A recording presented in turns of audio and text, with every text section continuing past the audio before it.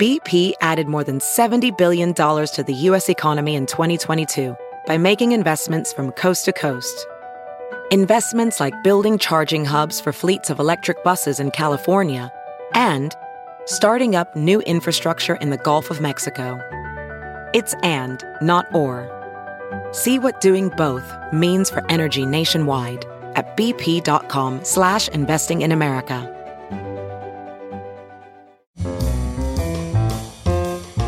This is Merriam-Webster's Word of the Day podcast for September 9th. Brought to you by the new Merriam-Webster's Advanced Learners English Dictionary, designed for students and teachers of English as a second language. Learn more at learnersdictionary.com. The word of the day for September 9th is auxiliary, spelled auxiliary.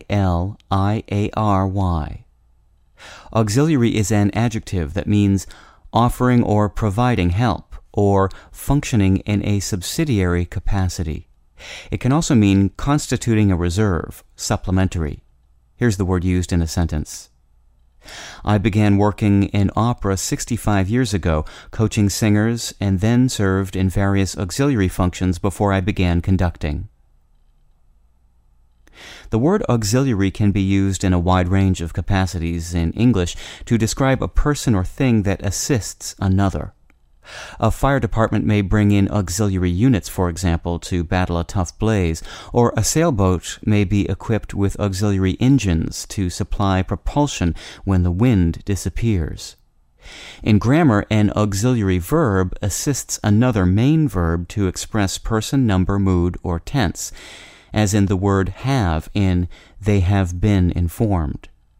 The Latin source of auxiliary is auxilium, meaning help.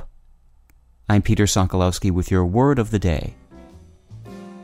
Visit the all-new learnersdictionary.com, the ultimate online home for teachers and learners of English. A free online dictionary, audio pronunciations, custom study lists, and interactive exercises are available now at learnersdictionary.com.